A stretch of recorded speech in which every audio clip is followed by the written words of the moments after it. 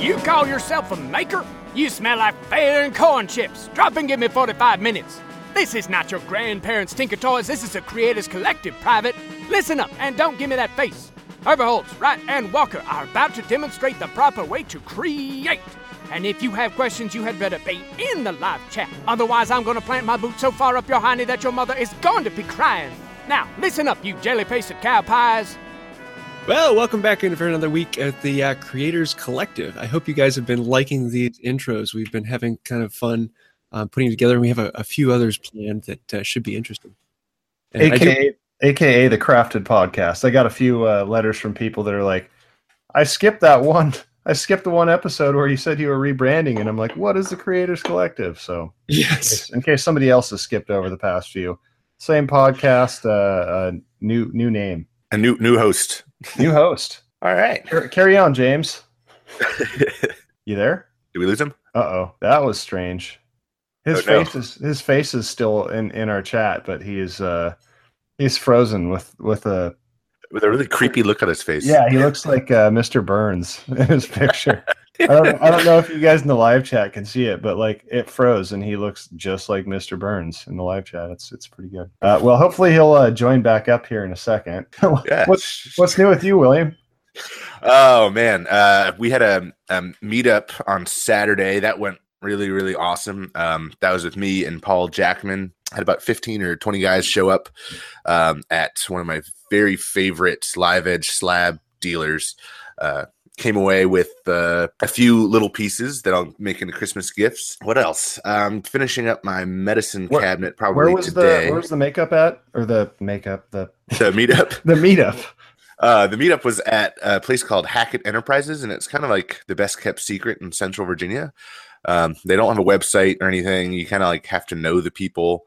But the guy's an arborist, and he goes and takes down trees for people. But if instead of just taking the logs to the dump, he brings them back to his shop where he has a sawmill, and he just mills everything up and sells everything for like ridiculously cheap prices. And where's this guy at again?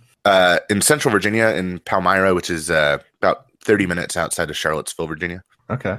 That's pretty good. Like 15 or 20 people, That's really good. I remember Johnny and I, like when we were in Asheville, I think it was like around April-ish, we had a meetup at Asheville Hardware, and we didn't have quite that turnout, but it was still a good time. It was very intimate. We had 2 or 3 people there, and it was different, but it was a lot of fun. So we probably drank more than we should have. That's always fun.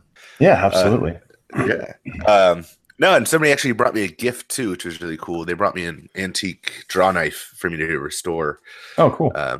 So that was fun. And actually, one of the winners of my 20,000 subscriber sweepstakes that I did with Grizzly actually showed up because he was only an hour away in Richmond, Virginia, and so it's kind of like, oh hey, cool. like yeah. So you have to use the word sweepstakes. What's up with that? Johnny actually told me about that. If you say giveaway, you can get in trouble with like the legalities of things. So you call it a sweepstakes instead. That's really weird. So like I don't know. So like a roving band of YouTube attorneys just looking to punish people who use the improper vernacular.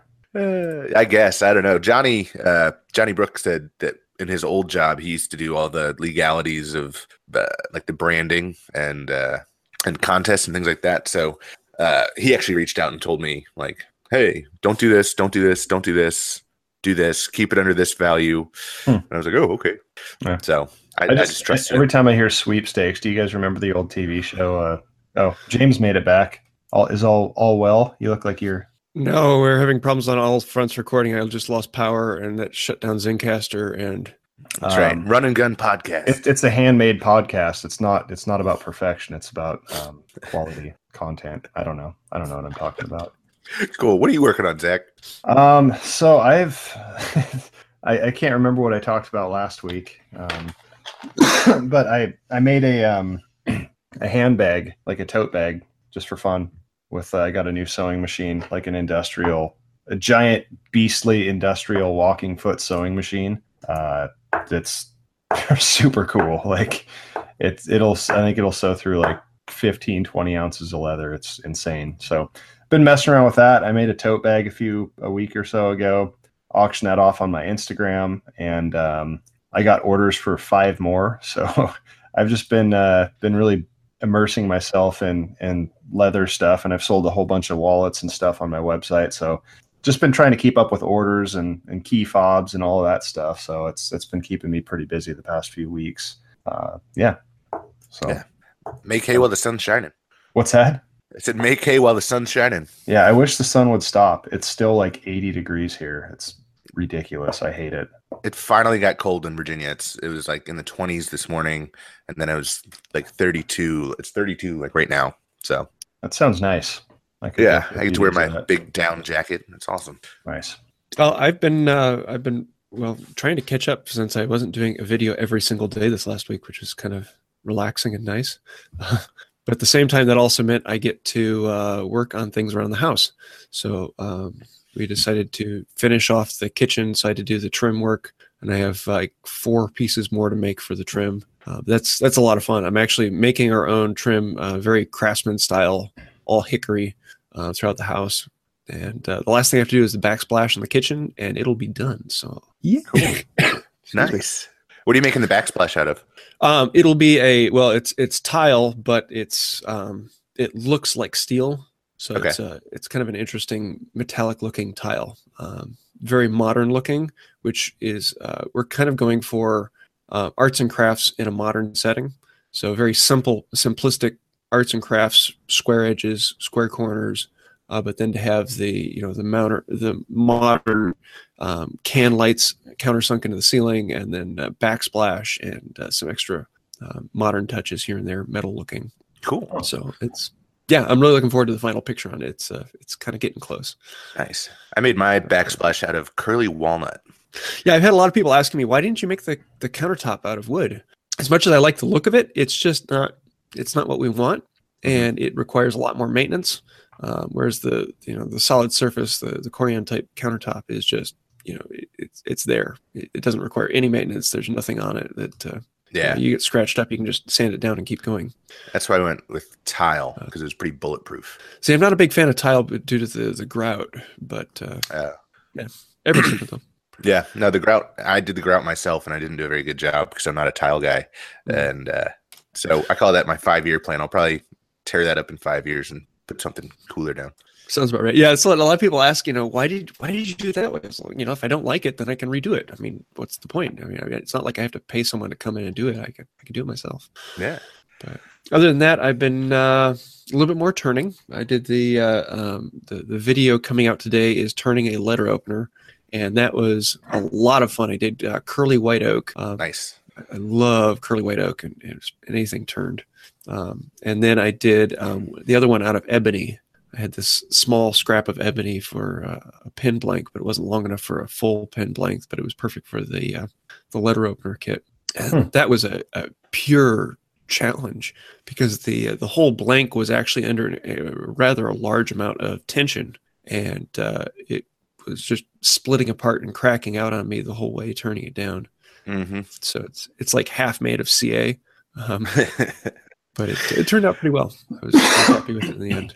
That's like when I turn bowls, I turn all my bowls green, and I usually try to find like a crotch or something that's, a lot of compression figure, a lot of tension. And it's like a race to get it turned thin enough to where it won't crack. Like if I start turning and I get about like halfway done with the bowl, and then I go have lunch or something and come back, it'll lost so much moisture that it'll actually start coming apart on the chuck. It'll start like cracking apart. Yeah. I don't know if I'm a fan of green crotch. How much does that stuff move? Because I still haven't, like, it's same story as last week. I have like this sweet lathe set up in my shop, and I'm still waiting for tools to turn stuff. So like how much, like turning a green bowl versus, something that's dried out, like how much movement and shifting, and you probably have to leave it thicker so that it doesn't crack and split and that sort of thing, I'm imagining. So the general rule of thumb is you turn it, if you're going to turn green, you can either turn green to a bowl blank, which is about 10% of the final thickness. So if it's 10 inches, you turn it down to 1 inch. If it's like a 10-inch bowl, you turn it down to 1 inch. Then you set it on a shelf for 6 to 8 weeks. Then you come back and you put it on the chuck again, and you turn it to its final thickness of a quarter or 3/8 of an inch. I see. Or you turn it like what I do, because I like the character of green turned bowls. I just turn it straight from log all the way down to the final thickness, and then just let it move, and it'll actually turn into like an oval shape if you let it sit long enough. Which if I'm putting a salad in it or something, I don't care. Yeah.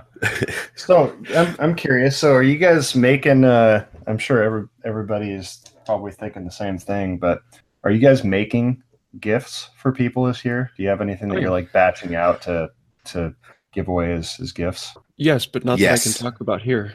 Oh yeah, that's right. We have to be very careful, don't we? That's right. I can talk about it because none of my family listens to the podcast, but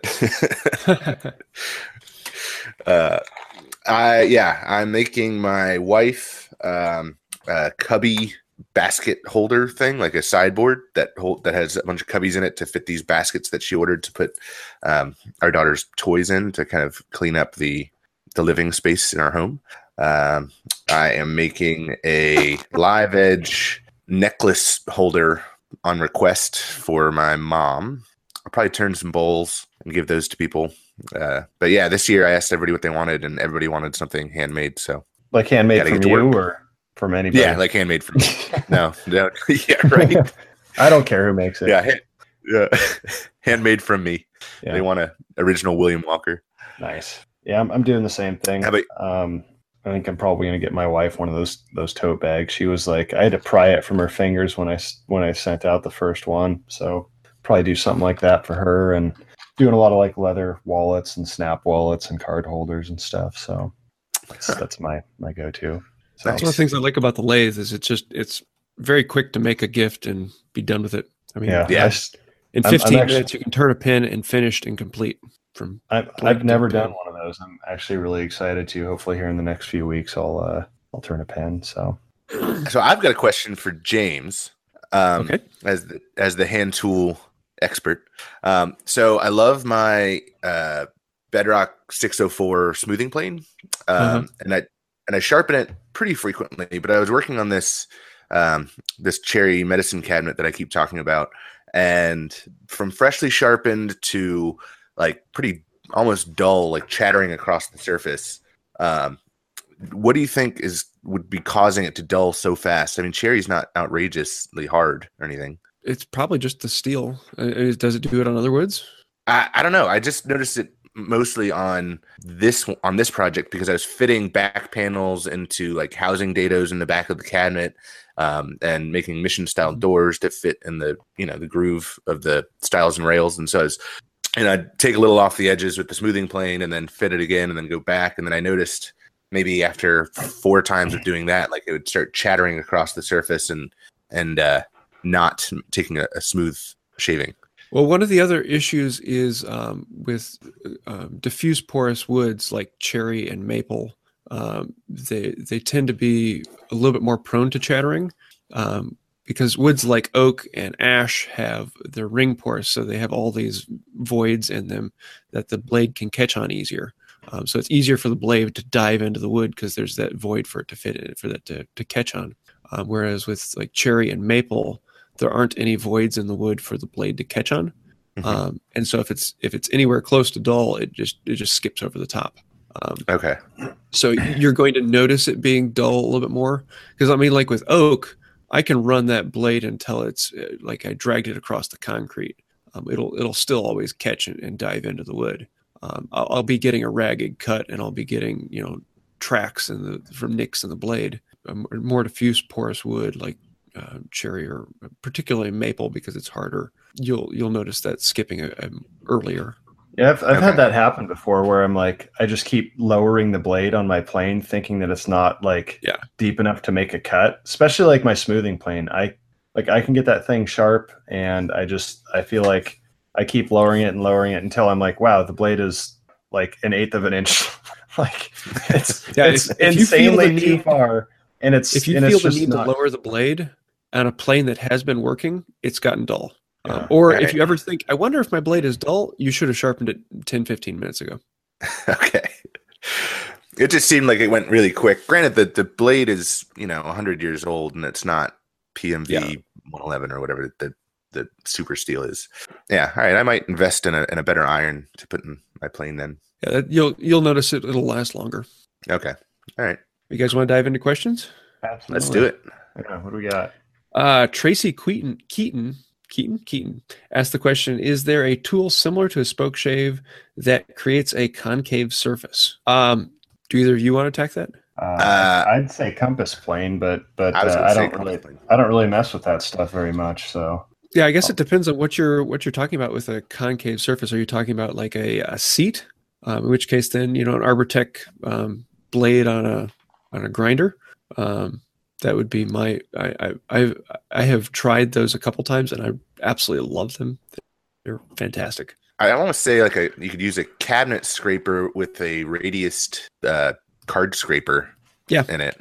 Yeah. Well, the traditional tool is a. Oh, come on! I just had the word a moment ago. Well, you have a Scorp, which is a Scorp is basically an adze, but scooped out. I've never heard of that. I've heard of a Scorp. I've never used one though. I know what you're thinking of, James, and now I can't think of it either. Travisher. Travisher, yes. There we go. It's heard of that one basically like a big spoke shave, but curved, and that's the traditional tool for carving out the bottom of seats. Those are a lot of fun to use.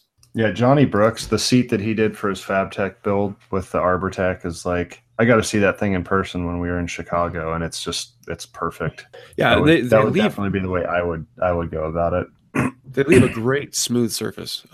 It just like it is a knife cut. It's not like a sanding grinder where it grinds out by cutting tiny little scratches. It actually is a plain blade that cuts the wood and leaves a really nice surface. I gotta try one of those. I was talking to Paul Jackman on Saturday about the leg lamp that he did because we had our meetup, and he said that he absolutely loved the turbo plane and that I should get one. So I'm thinking about it. Master of None asks, here's a question. Being let go from my day job and starting my own business as a handyman, how much time should I dedicate to making things, videos, or should I focus on just getting more local jobs? So Zach, do you want to take this one? Because you went full time. Yeah, I mean, I think everybody's going to have a different opinion on this. I mean, if I were in the same boat, which I have been, I've been in that situation. Well, I wasn't let go, but the first thing I would do is try and get as much local work as you can, because that kind of puts your roots in, and you can kind of get some money coming in consistently and predictably. Trying to I still don't make money on YouTube. Not enough to make a living on. Yeah. So, it's good for exposure, and I've said it before in some of the earlier podcasts, but YouTube started out for me as just a way to document my commission pieces so that I could show to customers kind of like, okay, here's how much work went into your project. Because people have no idea. People have no clue that a chair isn't just 4 pieces of wood that you screw to a flat surface. Like, they don't understand how much work actually goes into making things. So I thought, okay, I'm going to document this and I'll show it to them, and that'll help me, kind of validate the price that I'm asking for this stuff and that I'm charging. And YouTube kind of took off from there. And it's been an invaluable tool as both a resume and, pitching my idea, getting exposure, and, all the stuff that I'm doing now. But it's not a money maker for me. You get some sponsorship opportunities and stuff that can make you some money, but YouTube in and of itself, I feel like, is not a good business plan if you're going to rely solely on the income that you make from your videos. Yeah. I'd say the same thing. YouTube is it started as more of a passion and a buzz generator for the pieces that I was making. So if you can find more local jobs, then I would definitely go that route, because that's what's going to pay the bills. And if you make videos along, with those jobs, then that's great too. And it just like Zach said, it's a resume builder. And it kind of becomes this novelty of, when people contact me, they think I'm probably going to make a video out of the commission that I'm making for them. So it's kind of like a, oh, I have a Will Walker. Not to say, I'm not like, Yeah. I'm It's not like like, these people You're can show up and say, totally look at being how this is egotistical right now, William. I can't believe that, man. You should bring your ego down a few notches there. Yeah, I know. But YouTube also opened the door to work with big companies like Grizzly, like toolstoday.com, that are filling my shop with needed tools that I don't have to reinvest to make more money on the job. So yeah, I would say definitely focus on getting paying jobs first and putting YouTube, even though it's fun, second. Yeah. And I mean, the two can go together. I mean, if you feel like you can actually film the projects that you're doing that are guaranteed to make you money and make an interesting, video out of that, you can kind of score double. And that's how everything started for me too, is, aside from the resume, I thought, or serving as a resume, I figured like, well, I can get paid for these projects and I can record the process and put them up. So, I still, if it were only like, even to this day, like I have right now, I think I have almost 75,000 subscribers and on YouTube. And, if I didn't do commission projects, if I didn't sell products, merchandise and stuff on my website, if I didn't get, sponsored, companies sponsoring some of my videos, I would not be able to make a living solely based off of YouTube. And I really don't know many people in the community that could. So I see YouTube as a vehicle to kind of expose yourself to, the different facets of the whole front. There's just, I think diversifying your revenue down the road is the best thing that you can do, and trying to get, money coming in from as many places as possible. But for me, certainly, getting those actual commission work was kind of a foundational element to building where I'm at right now, I guess. Yeah. I think the other thing you have to ask yourself is, what do you enjoy more? Because some people really just enjoy the work, building things and getting out there. And in that case, I don't think I would even mess with YouTube, because YouTube is not going to be the big thing. YouTube is, for me, is the fun part. YouTube is the creating videos, editing, the community. I find that enjoyable. And so, if I were to be in your shoes, I'd probably be out there hitting the street, building things, and then YouTube would be my fun, my hobby. And if what you're putting out there, other people want to see, other people will find it, and your channel will build. But don't rely on YouTube as your goal income. View it as a hobby and a second place to making money. Yeah, as far as like dividing things up, it says he's planning to spend a third of his day making things in videos. I don't really ever break it down into that. I just kind of do what needs to be done. And, as time allows. Yeah, I mean, it's really interesting though, going from, the 40, 50 hour work week to being self-employed. It's the best thing that has ever happened to me. Like having, I think one of the issues with working a job is that you can only work, 9-10 hours a day. And when you work for yourself, if you want, you can work 14 hours a day and work a half day the next day. Or, you can work twice as hard for twice as long and then, take the next day off if you need to. And, just kind of looking at things from a job perspective and whatever your timeline is. And yeah, so it's freeing. You end up working more. But it doesn't feel like your work is then fit around your life as opposed to your life being fit around your work. Yeah, exactly. Like I never have the feeling of like, I wish I were doing something else, which that's huge. Because I think every hour I've spent in my life working a job, I've wished I was doing something else, but this I don't. Yeah, even like on the letter opener I was turning the other day, it was falling apart. It was a mess. It was a pain. I was throwing things in the shop. I was angry. I would walk away, and 15 minutes later I'd come back and attack it again. But even that, when it was probably one of the worst days in the shop I've had in a long time, I was still, it was still a better day than than I would have had otherwise. Yeah. It's still something I look back at and be like, okay, I did it again. I can't imagine you losing it in the shop, James. Using lots of curse words, shop words, we call them. Yeah, I like that.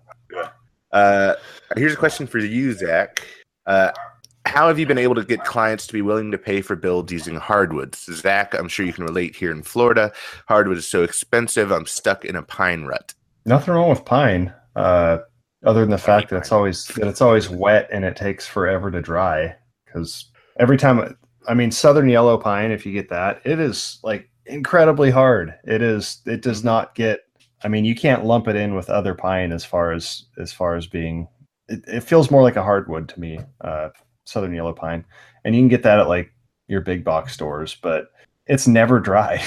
Like even if you think it's dry, you rip that board or you cut it in half and it's wet in the center. Like you really have to set that stuff aside for months, I feel like. So yeah, as far as hardwood goes, I mean, I have a few standbys. Like I really like ash, not just because it's cheap. I mean, that's certainly a perk of it, but I really never. I always pitch whenever I'm designing a project for somebody, I will always build it or sketch it up and price it out with the materials that I want to use, like what I think will look best. If that's walnut, then it's walnut. If it's something exotic and crazy, then that's how I'm gonna put it together and bill it out.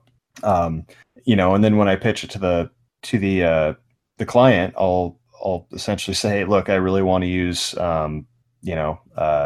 walnut and zebra wood and tannins and whatever the project calls for.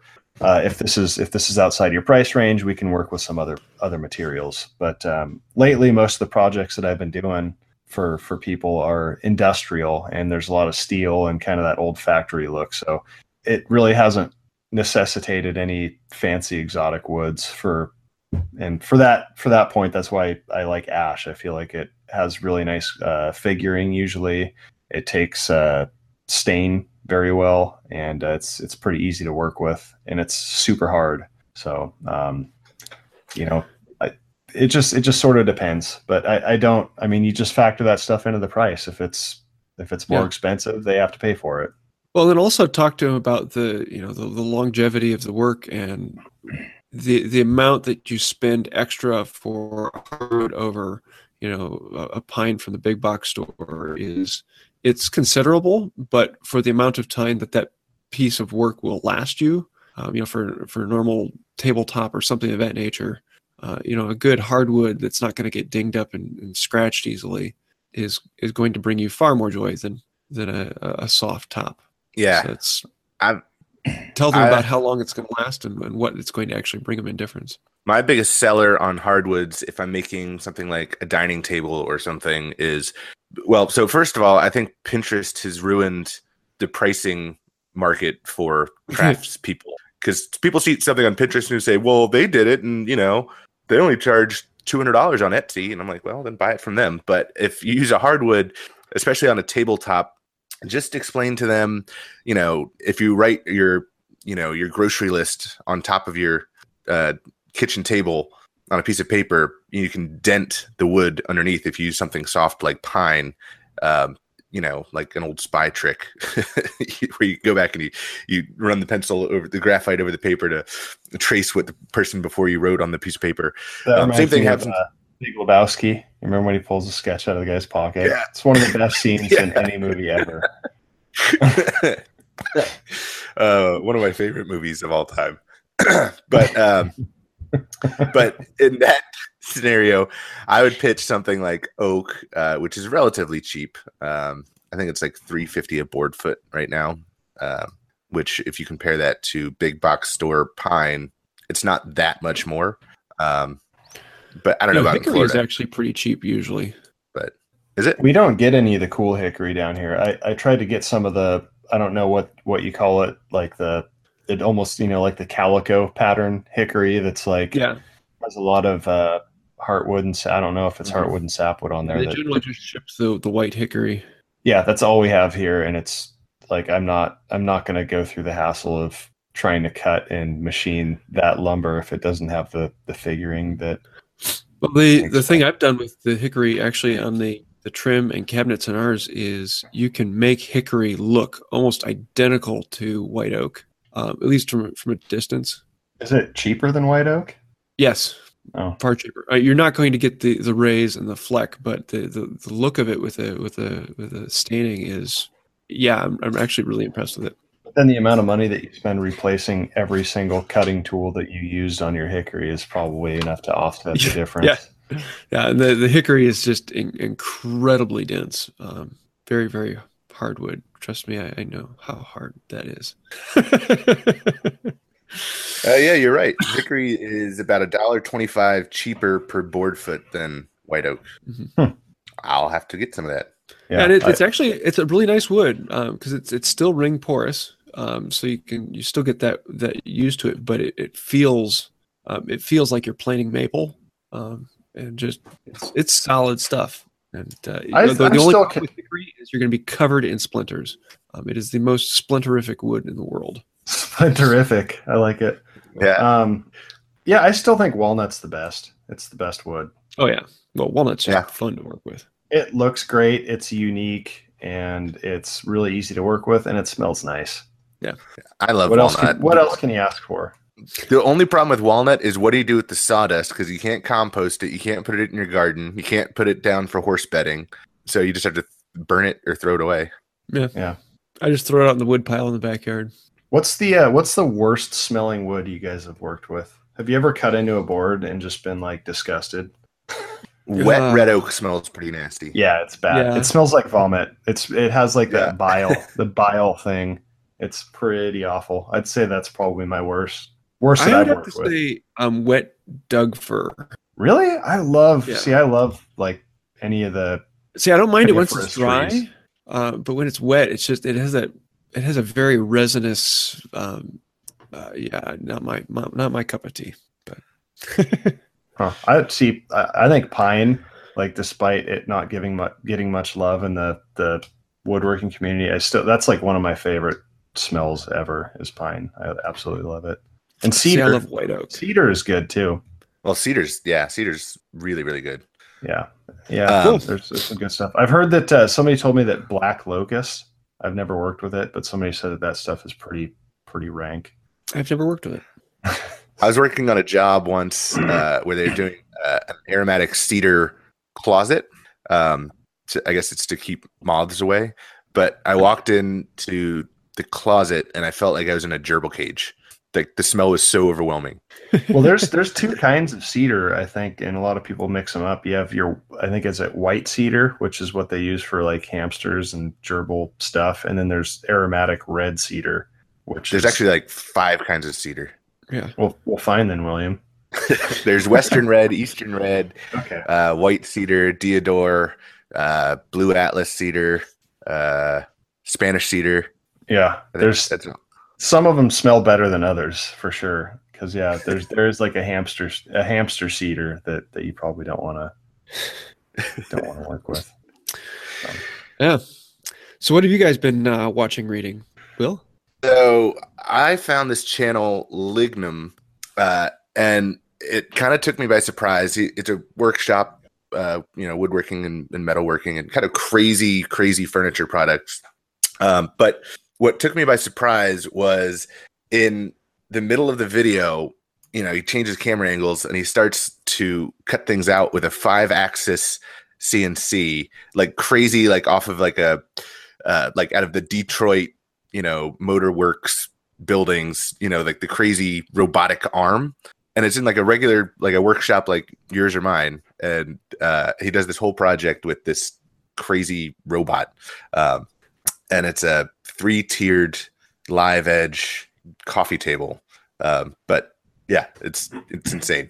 Have you guys seen the, you're talking about like do you know what the KUKA machines are? It's like the big arm. Yeah, that's what it is. Yeah. Yeah. Have you guys seen the music video? I think I'm looking it up right now, making sure that it's the right one. I'll post it. It is a music video where all those robots are playing the instruments. It's I'm sure they're not actually playing it, but it's just such a cool video to watch. I'll find the link. Yeah, I found it. It's a little bit off topic. You guys are making fun of me, but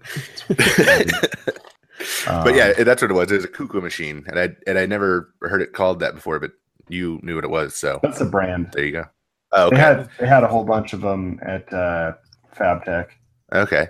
Do you think this guy like bought it at auction or something? Like an old like plant shut down? Don't know. I mean, Oh, are you talking about the music video? No, this Lignum guy. Oh, I haven't seen the video, so I don't know. Lignum shop. Look it up. Yeah, the music video is really cool, though. It's not really related to anything but your recommendation, but still, it's pretty cool to watch. So, what are you watching, James, or reading? I'm watching Daniel Slowy. You know how good I am with names. He's from Argentina, and he does mostly hand tool woodworking, but does some really gorgeous stuff. He made a spring pole lathe, but made it with a drive head. So basically, rather than the rope wrapping around the work, it wraps around a sized pulley that then you have a drive head that connects into. So you chuck it up just like you would for any powered lathe, but it still runs with a spring pole. But with that, he's also working on a shave horse right now that is just absolutely gorgeous. The thing's having carved surfaces on it, and I love watching his stuff. And I've been following him for about 2 years now. Not a very well known channel. He doesn't talk much during the videos, but does some amazing work. So definitely check him out. So for me, I'm still reading. I haven't had as much time to read the past week as normal, but I'm still reading Tribes by Seth Godin, which I'm kind of neutral about. There's some good nuggets in there, but it really feels like a pep rally. Like each sentence is like 6 words long. So it's just like, it just doesn't flow very well, but there's a lot of good information in there. It's kind of a branding, marketing, topical book. As far as what I'm watching, I just saw this video yesterday of a metal artist named Alan Williams. He has a YouTube channel with like 2 or 3 videos, but the one that I watched is it's called Creatures from the Deep. It's just kind of a inspirational video of this guy and the work he does and his designs, and it's just really well done. So the guy does some really cool work, like metal sculptures. So that is my suggestion for the week. Sweet. Well, favorite tool of the week, Will? So finishing up this medicine cabinet, I was using this mission style adjustable panel door router bit that Tools Today sent me. And what's cool about this thing is it comes with a stack of shims, so you can shim the cutters to meet your whatever the size panel you have, whether it's 1/4 inch plywood or 1/2 inch or 3/8 or 5/16 or so that worked out really well because I was making my own book matched panel doors out of some curly cherry. And so after taking it through the bandsaw, resawing, and then planing down the bandsaw marks, I had to have that, had to dial in that exact fit. So that's my favorite tool this week. Sweetness. Zach? Mine is a product more so than a tool. In that video that I just put up this week, which was a little bit abnormal. That's the prefix. That was the prefix I was searching for. It just wasn't coming to me. Thank you. I wonder how long I would have sat there in silence trying to think of the right word. Yeah. So it was a little bit different of a video, but I used solvent dye on the metal. So I ground the metal down to, it was like a wall art project, and I ground the metal down to raw steel and sprayed on solvent dye, which, I mean, you can't really just directly apply. There's certain products that you can't just apply to steel, and solvent dye kind of gives you that almost, what do they call it when you anodized? It almost has like an anodized look. It's kind of candy looking. So it's like semi-translucent. And so I used Sculpt Nouveau solvent dye on that. And so it's kind of a fun way to get a particular finish on metal. Yeah, I was actually really impressed with the finish on that. It came out really kind of cool. Thanks. Yeah, I'm not much of an airbrush artist. I've maybe spent a couple hours behind that thing total, but it was a lot of fun. And I don't know if you guys have ever messed around with airbrush before, but there's certain things that even if you're not an artist, you do them and they just look good. Like it's really weird. Yeah. Like there's certain textures and stuff that like you really don't have to be like an artist to get a decent looking result. Like the textures, like when you use an airbrush, like the textures and the shading is just so natural looking. It's like just things just automatically look more real than they should given your skill set. So it's a fun thing to mess around with. Cool. Well, I have CA bushings for turning pins. It's one of those things that I know I should have gotten a long time ago, and it was on the list and I never got to it. Well, I finally got a set, and I love them. What's the CA? Is that like a cyanoacrylate? acrylate? Yeah, so you're doing your super glue finish on a pin. So you're building up a film on there, and then you buff it down to a gloss shine. And the problem with it is if you're using the normal steel bushings, you often end up gluing the steel bushing to the workpiece as well as gluing the steel bushing to the mandrel. Okay. And that becomes a pain when you're trying to take it apart. And I've broken two pins that, I've completely turned them. I buffed them. Everything's done on it. And I've broken them trying to get them off the mandrel because I've glued it together. And that is no fun. Yeah. So the CA bushings, they're just a nylon bushing that you put in place. So once you finish turning it, you take it off the mandrel, you replace the steel bushings on either end with these nylon bushings, and the CA glue doesn't stick to it. So you can easily remove it. Wow. And That makes sense. they're dirt cheap to get a bag of 4 of them, and you can keep going. So Cool. Joke of the week? Absolutely. Oh yes, joke of the week. Almost forgot. I skipped right over that. Yeah, I was listening because we talked about Google Home, and every day I tell it, tell me a joke. And so the joke yesterday it gave me was, how do you carve wood? You do it whittle by whittle. Oh man. That might be the worst one yet, which is exactly what we're going for. That's terrible. Yeah, so that was a lot of fun. I love Google Home, if I haven't said that already. That's awful. So that's about it for this week. Yeah. I do want to say a huge thank you to our patrons on Patreon, Make, Build, Modify, Master of None, and Debbie Brooke, our top patrons. And thank you for that. If you guys want to find out more about Patreon, you can do that. I'll leave more information in the description below.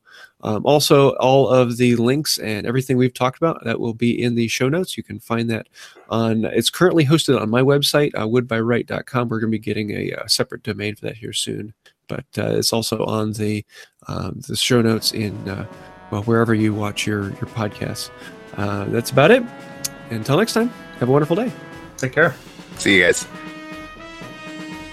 Thanks again for listening to The Creators Collective. We publish weekly on Thursdays in iTunes, Stitcher, and Google Play. You can follow us on social media pages everywhere at Creators Collective. We're also live streaming every week on Thursday at 10 a.m. Eastern Time. Just look up the YouTube channel to join in on the fun of the live chat and get your questions answered live. And until next time, keep on creating.